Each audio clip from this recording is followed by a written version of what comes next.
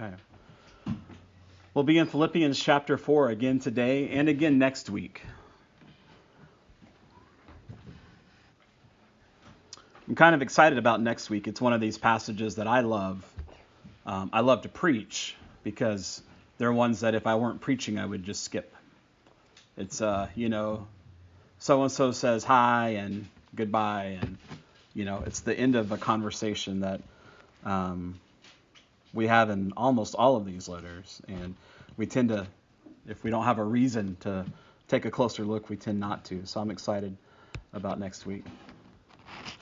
I don't know what to tell you yet. I haven't really studied it, but we'll find something in it.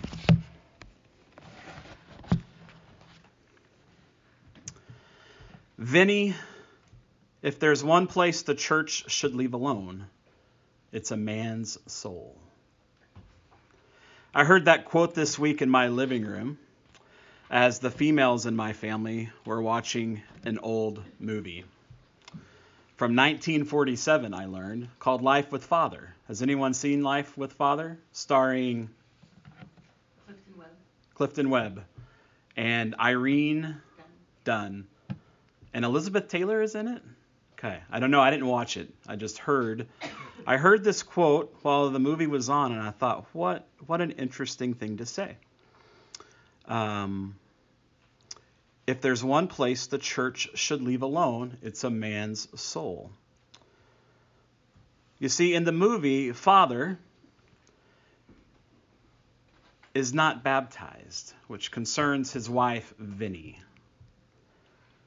And so that quote was in response to some kind of request from Vinny that he should go to church and that he should be baptized. And again, his reply, if there's one place the church should leave alone, it's a man's soul.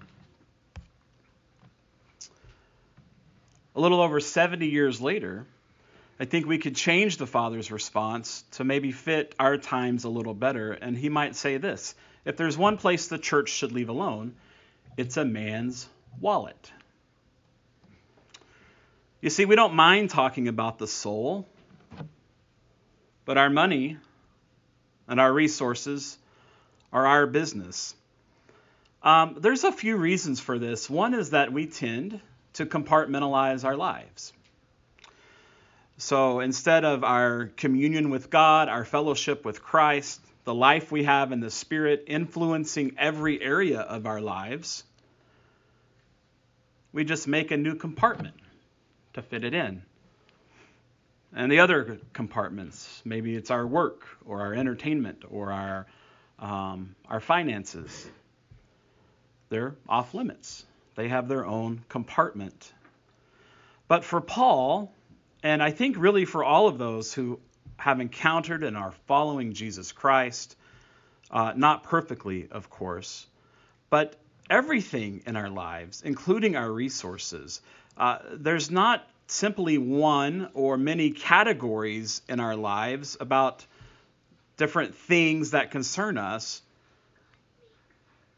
but it's all sort of subsumed under this idea of the gospel. So even when discussing material resources, as Paul does in this passage, his mindset is that of someone who's in Christ, someone whose life has been changed, someone who has encountered the resurrected Jesus. And all of that means that for Paul, there's no part of his life that he can talk about. Even when he's talking about, we've talked about this before, even when he's talking about the mundane things like his travel plans, it's filled with this language, in the Lord, in Christ, because of Christ. So let me read this passage for you. It's verses 10 through 20 in Philippians chapter 4. I have great joy in the Lord, because now at last you have again expressed your concern for me. Now I know you were concerned before, but had no opportunity to do anything. I'm not saying this because I am in need, for I have learned to be content in any circumstance. I have experienced times of need and times of abundance. In any and every circumstance, I have learned the secret of contentment. Whether I go satisfied or hungry, have plenty or nothing, I am able to do all things through the one who strengthens me. Nevertheless, you did well to share with me in my trouble. And as you Philippians know, at the beginning of my gospel ministry, when I left Macedonia, no church shared with me in this matter of giving and receiving except you alone. For even in Thessalonica, on more than one occasion, you sent something for my need. I do not say this because I'm seeking a gift. Rather, I seek the credit that abounds to your account. For I have received everything, and I have plenty. I have all I need because I received from Epaphroditus what you sent, a fragrant offering, an acceptable sacrifice, very pleasing to God. And my God will supply your every need according to his glorious riches in Christ Jesus. May glory be given to God our Father forever and ever. Amen. Would you pray with me? Father, as I read these words that in your wisdom gave to us, and because of your grace gave to us, help me to rightly understand it. Help us all to be challenged and encouraged by the role that the gospel of your Son, your good news, redeeming us and restoring us to right relationship with you, how that impacts how we view things.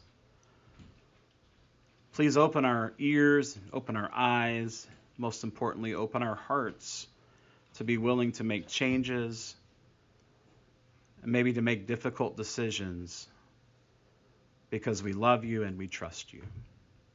Amen.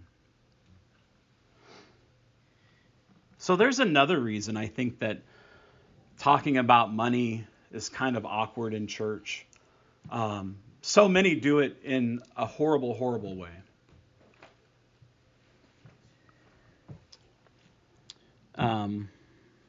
Many of you have heard something called the prosperity gospel. We've talked about it a bit before. Sometimes this stuff makes the news. And I know if I see it on CNN or something like that, then it's out there. It must be pretty incredible for the news to cover what's going on in churches. So you have sometimes these ministers, these pastors, these so-called evangelists who need things like upgrading their private jet. And there was one in the news, I saw it on CNN last week. This pastor of a enormous church in the South, I want to say it was like in Georgia maybe, bought his wife a new Lamborghini SUV for her birthday. Of course, the gift comes out of rumors that he was, less than faithful to her. So he needed a large gift. These things make the news. And there are people who think that there's, nothing wrong with that. And I'm not really going to talk about that this morning. All I wanted to say is that the abuse of money in the church makes it a challenging topic for anyone to talk about. So what I want to do is look at this passage, and I hope what you'll see is that there's so much more to what Paul is saying here than money. Frankly, money is not a big deal to Paul. And we'll see that in this passage. So the first kind of paragraph of this passage, verses 10 through 14, talk primarily about Paul and his need. So I want to point out just a few details and make a few comments about what we see in those verses. Notice that Paul's initial response to the generosity of the Philippians, and we know they didn't give out of their wealth, they gave out of their poverty. But Paul's initial response to this generosity is to rejoice. Okay? And we must be careful that we don't think this is some kind of just perfunctory, some sort of like knee-jerk response that we sometimes give to gifts of a thank you, or sometimes people use phrases like thank God, or if you're on Facebook, you get like a like or a love or something like that. Paul's not just clicking on a little icon here when he says that he has cause for great joy. We use phrases like that, like thank God, when something happens that benefits us in some way. but often there's little conscious, intentional directing of our gratitude towards God. It's just a phrase we use. Paul, however, is very aware of the direction of his joy and gratitude. Now, how do we know this? Well, it was always customary, as it is now, right, to thank the giver for their gift. Giving and receiving and their role in social relationships in the ancient Near East is a bit different than it is here. But some of it is similar. You're expected, when you receive a gift, to thank the giver. But notice specifically that Paul's rejoicing is in the Lord. So this joy, it's stirred up by the gifts from these saints in Philippi. The joy is directed to Christ. And in the Lord means so much more than we often mean when we express thanks. In the Lord or in Christ is a favorite phrase of Paul. At the very least, it should call to mind the union we have with each other, with other believers, with other followers of Jesus, both ones who are here and ones who are afar. I think just like in this church, you have a group of people who, at a superficial level, have very little in common. And I've talked about what this church might have looked like a few months ago. This would have been a collection, maybe primarily of slaves, but also of slave owners. A few wealthy people, but mostly poor, mostly illiterate. People from diverse situations, circumstances, and diverse backgrounds. Again, little in common, but when Paul uses these phrases like in Christ or in the Lord, he's pointing us to something different. It's not just a directional thing. It's a sphere, it's a realm in which believers in Jesus Christ exist, where some of those social, some of those economic, some of those racial distinctions are obliterated. And they're really not obliterated anywhere else except in Christ. So Paul expresses his joy in the Lord. The second thing I want to look at is Paul's need. He doesn't express exactly what his needs were. We can assume that because he's a prisoner, his physical needs would have to be supplied by family or friends. I worked in juvenile justice for quite a while, and some people, usually some of the older people who'd been around a lot longer, would throw around this phrase that sometimes all these kids want is 3 hots and a cot. Okay? Because that's what prisoners get. And, for some of those kids, that's a whole lot more than they were getting elsewhere. The ancient prison wasn't 3 hots and a cot. It was nothing unless your friends or family provided it. So we know that Paul had physical needs. He needed food. He needed clothing. Maybe he needed basic health care. If any of you have seen the movie Paul, Apostle of Christ, came out a year or two ago, I think it's portrayed pretty well, this image of Paul. The only resource he has really is what Luke brings to him when he visits him. So if you haven't seen that movie, you should. But then this passage, especially verses 11 and 12, raise the question, does Paul have a need or not? In verse 11, he seems to imply that there really wasn't a need at all. Yet we know from his circumstances in this situation and in others that Paul had throughout his ministry that he did have real needs.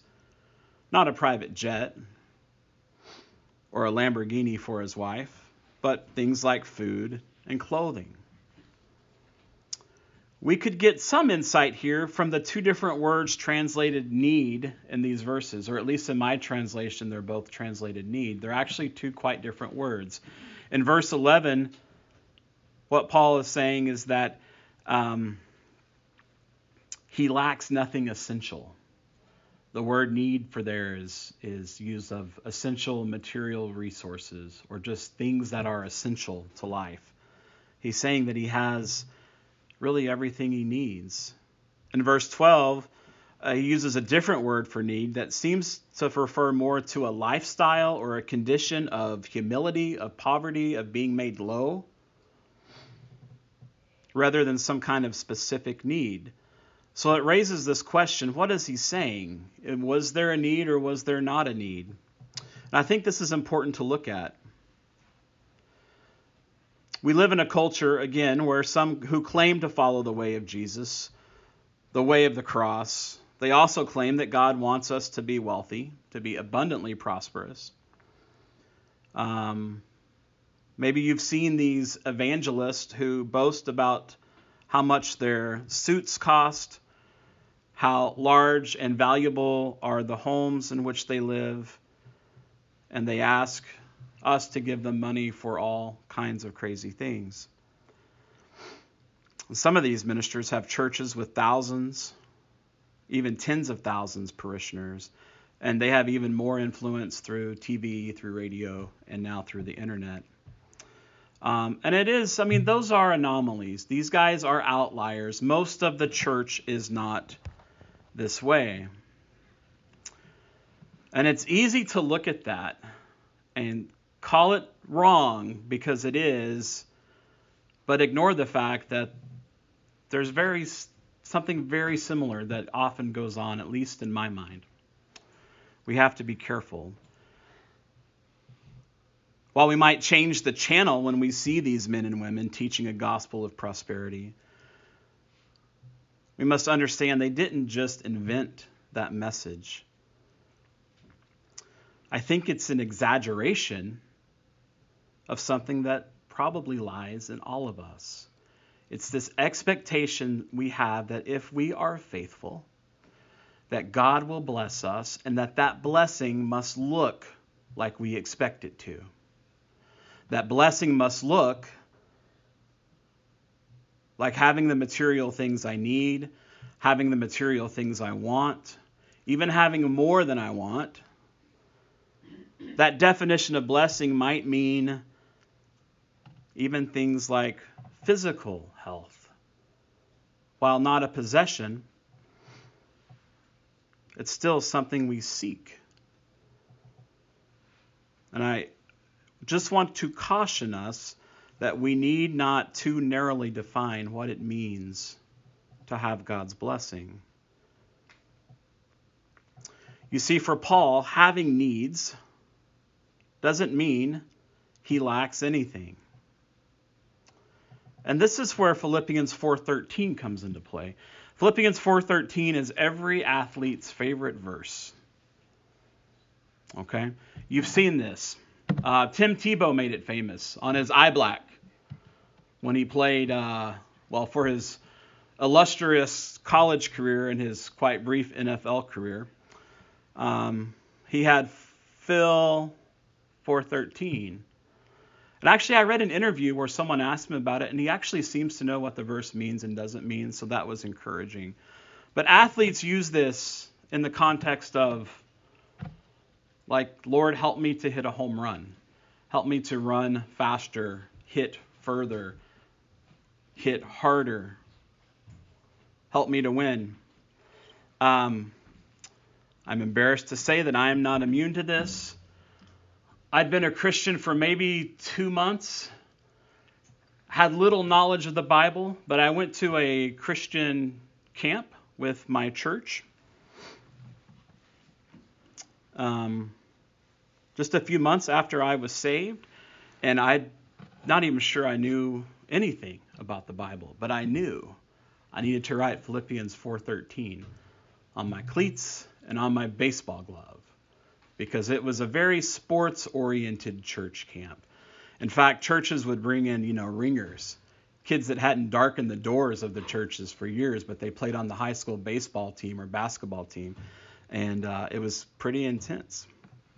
And combine this is Oklahoma in June, and it's a Southern Baptist church camp, so no shorts. So we're out there in 100-degree weather with sweatpants and that kind of thing. And I don't know if Philippians 4:13 helped me or not in that context. But this is, again, one of these misunderstood, misused, misrepresented passages. So what does it mean? Well, one way to understand Philippians 4:13 is to clarify the translation in its context. And I'm just going to add, I think, just one word to it and kind of a parenthetical statement. Paul says in verse 12, let me set this up for you. I've experienced times of need and times of abundance. In any and every circumstance, I have learned the secret of contentment, whether I go satisfied or hungry, having plenty or nothing. I am able to do all these things through the one who strengthens me. You see, Philippians 4:13 isn't some kind of blanket promise that anything we need to get done, that somehow Christ will strengthen us to do it. It's very specifically Paul's giving glory to Christ for his ability to endure, both having plenty and being in want. You see, look closely. Paul doesn't see the strengthening work of Christ in changing his circumstances from lack to abundance. And I could add to that, the strengthening work of Christ isn't in changing your circumstance from poverty to wealth, or even from wealth to superabundance, or even from sickness to health. The strengthening work of Christ is in a contentment that is independent of a checking account, or how much food is in the fridge, or what the doctor says about me. The strengthening work of Christ is contentment that is independent of all of those circumstances. And when I read through this passage this week, I couldn't help but think of a similar situation and a similar response of Paul that we read about in 2 Corinthians 12. It's the well-known passage about the thorn in the flesh, which was, most agree, some kind of physical ailment that Paul had. Paul says this, I think I'm starting in verse 7 if you're following along, in 2 Corinthians 12. Therefore, so that I would not become arrogant, a thorn in the flesh was given to me, a messenger of Satan to trouble me, so that I would not become arrogant. I like that Paul calls it what it is. He's not rewrapping this thorn in the flesh in some sort of Christian terminology to make himself feel better about it. That's not what he's doing. He calls it for what it is. It's a messenger of Satan to trouble me. But he also has a different perspective. He says, I asked the Lord 3 times about this, that it would depart from me. But he said to me, my grace is enough for you, for my power is made perfect in weakness. So then I will boast most gladly about my weakness, so that the power of Christ may reside in me.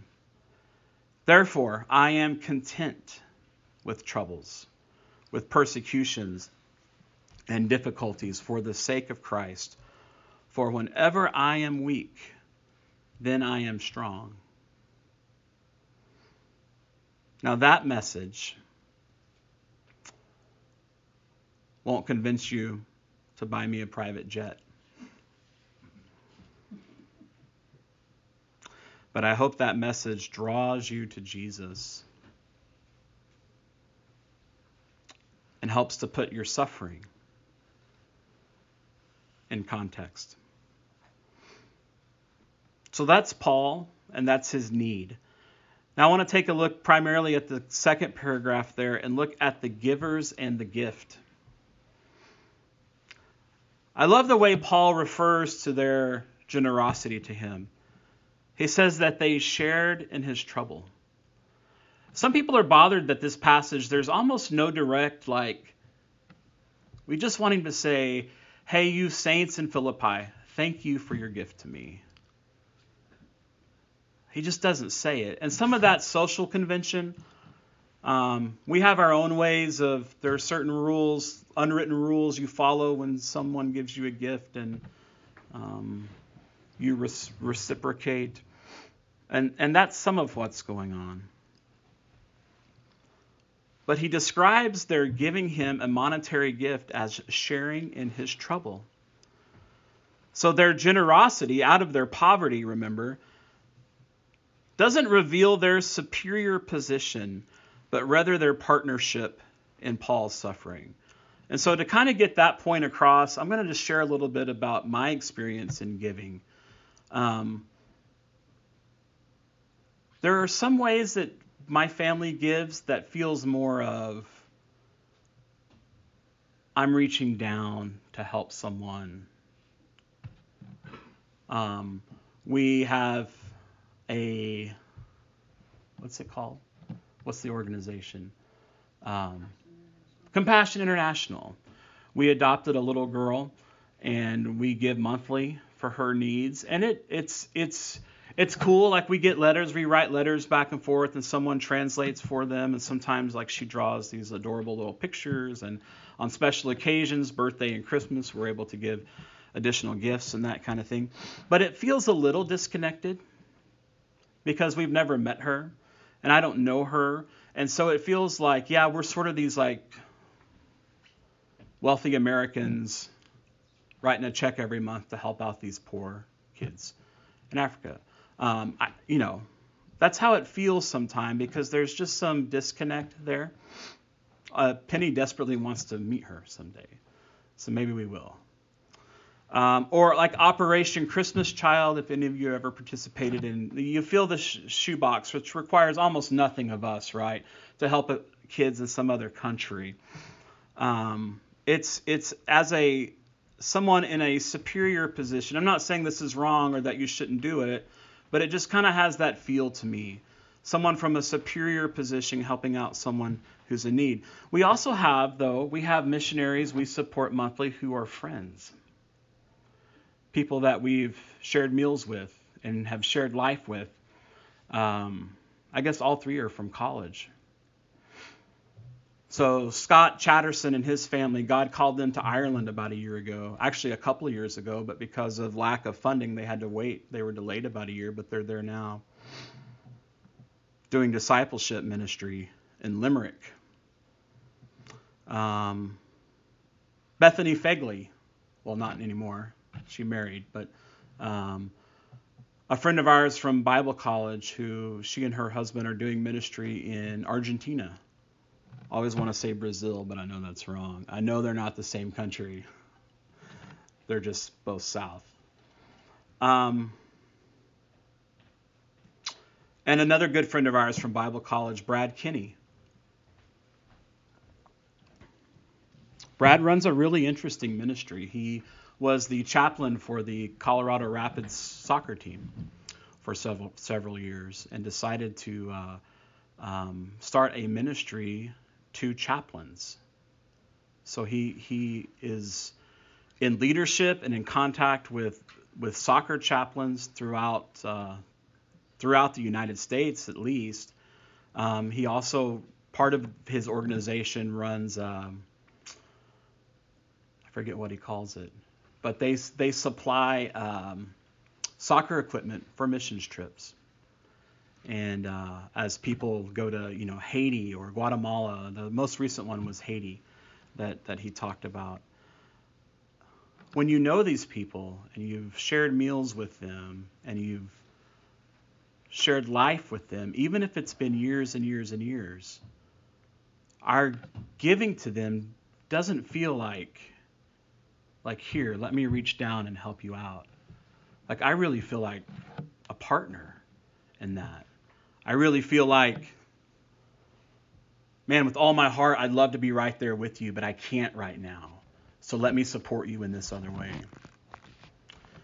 So like our friend Bethany, they just lost their car. Her husband Ramon was in a wreck. The car was totaled. He was okay. But now they have a need for a car. And you just feel that need, you know. You feel that need. And that's, I think, the kind of relationship that Paul here has with the Philippians. They're not giving him a handout. He's not some needy minister continually begging for more support. They are partners. They are fellow workers. They are co-workers. They're fellow soldiers. He uses all these terms. And he says that their giving is sharing in his trouble. I like that. I like that. He also says their giving is an acceptable sacrifice. Now, I had a hunch about this, so I looked it up, and it is correct. This is the very same word used in Romans 12:1. Let me read it for you. It might be familiar. Therefore, I exhort you, brothers and sisters, by the mercies of God, to present your bodies as a sacrifice, living, holy, and pleasing to God, which is your reasonable service. So here it's this word pleasing in Romans that in Philippians, Paul says it's acceptable. Very same word. Very same word. That makes it clear, at the very least, that this image Paul gives us in Romans 12:1, right? I mean, this is a crazy thing that Paul says in Romans 12:1, to offer your bodies as a living sacrifice, right? I mean, the sacrifice thing, at least the Jews in the audience would have, I've got that down. I know what that looks like. But hang on.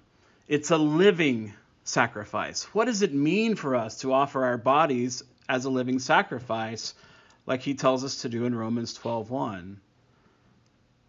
Well, I think what we have going on here in Philippians 4 is a prime example of what that looks like.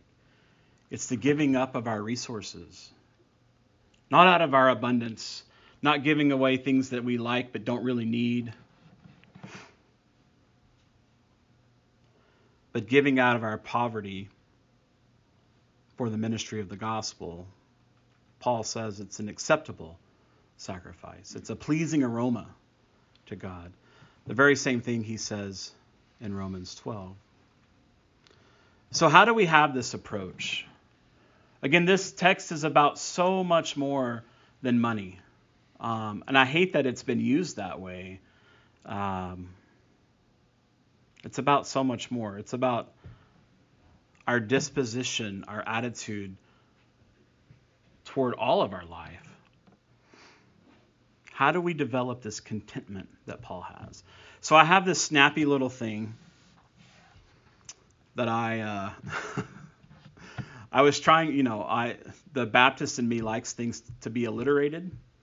And so I spent some time in a thesaurus and couldn't do it. I couldn't get everything to start with the same letter, but it does rhyme. So are you ready for this?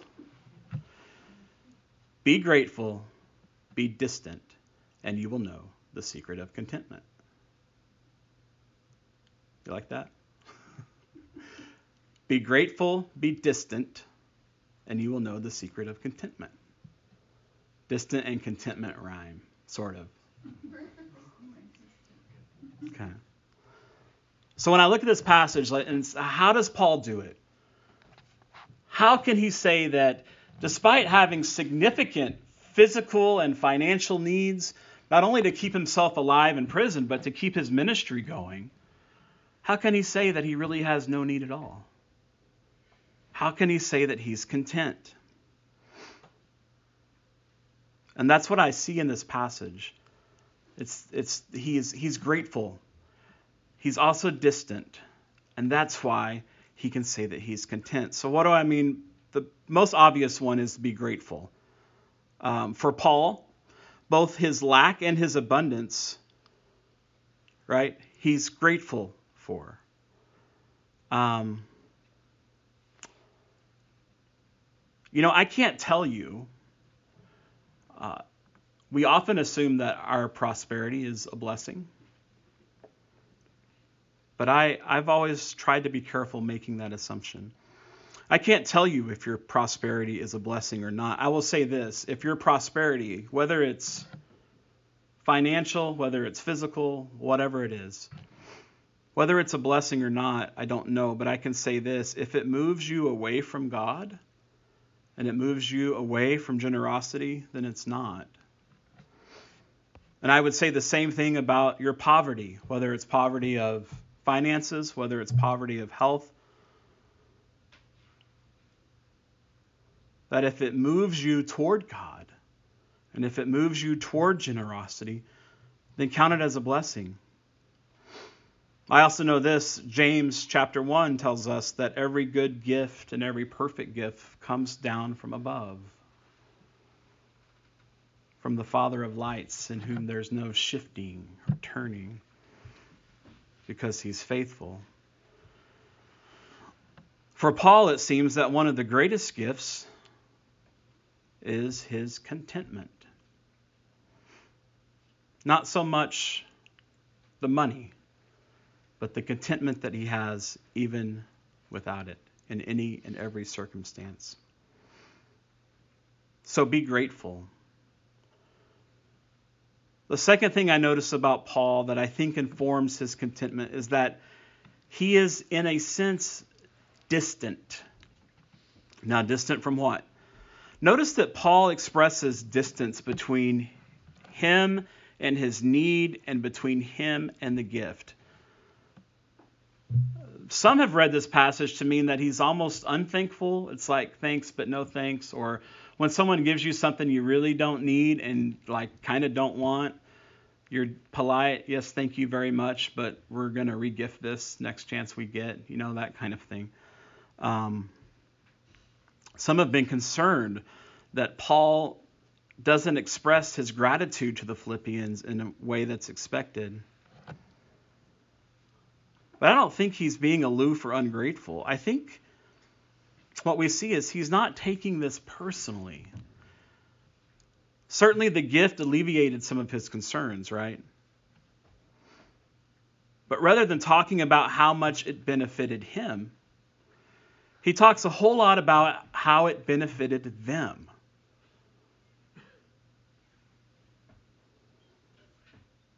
He's very brief about what it did for him.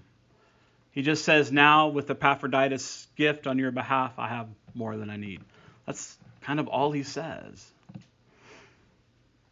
But he says a lot about how their giving to him benefits them.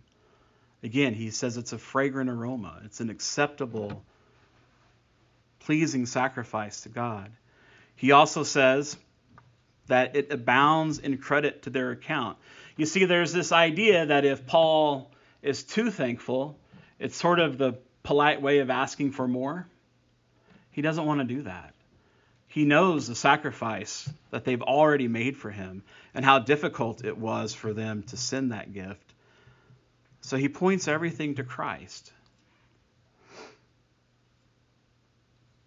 If we read between the lines and think of some other times when Paul, at times he refused help from certain churches, I think we could say that Paul would have been just as joyful had the Philippians been unable to give. That's what I mean by Paul's distance. His confidence and his faithfulness are not dependent on resources that men can supply. His primary need is contentment, and this is supplied by the strengthening work of Christ. So one way I think about this distance is, and I think I've told you this story before, a professor of mine in college used to talk about this holding things in an open palm to God. In the context of our class, his daughter was going through this really difficult time where she was starting to get involved in drugs at a very young age, and with an older boy who she was dating, and this was concerning to him. And we prayed for her almost daily there for a while. And sometimes when he would pray, when Dr. Sauer would pray, he would pray, Lord, I hold my daughter in an open palm to you. She is your daughter before She's my daughter. He did the same thing when his mother was ill and dying. That's the image I have here of these gifts, these physical, material resources. That Paul sort of holds them, but he doesn't grasp them. So he's grateful. He knows that every gift comes from God. He knows that the faithfulness of the church to give him these gifts is from God. He knows that his contentment, whether he gets the gifts or not, is due to the strengthening work of Christ, and for all of that he's grateful. But when he does actually receive these gifts, he keeps them at a distance. He knows what his real needs are, and he knows the one who's going to supply those needs. And I think that's how Paul is content.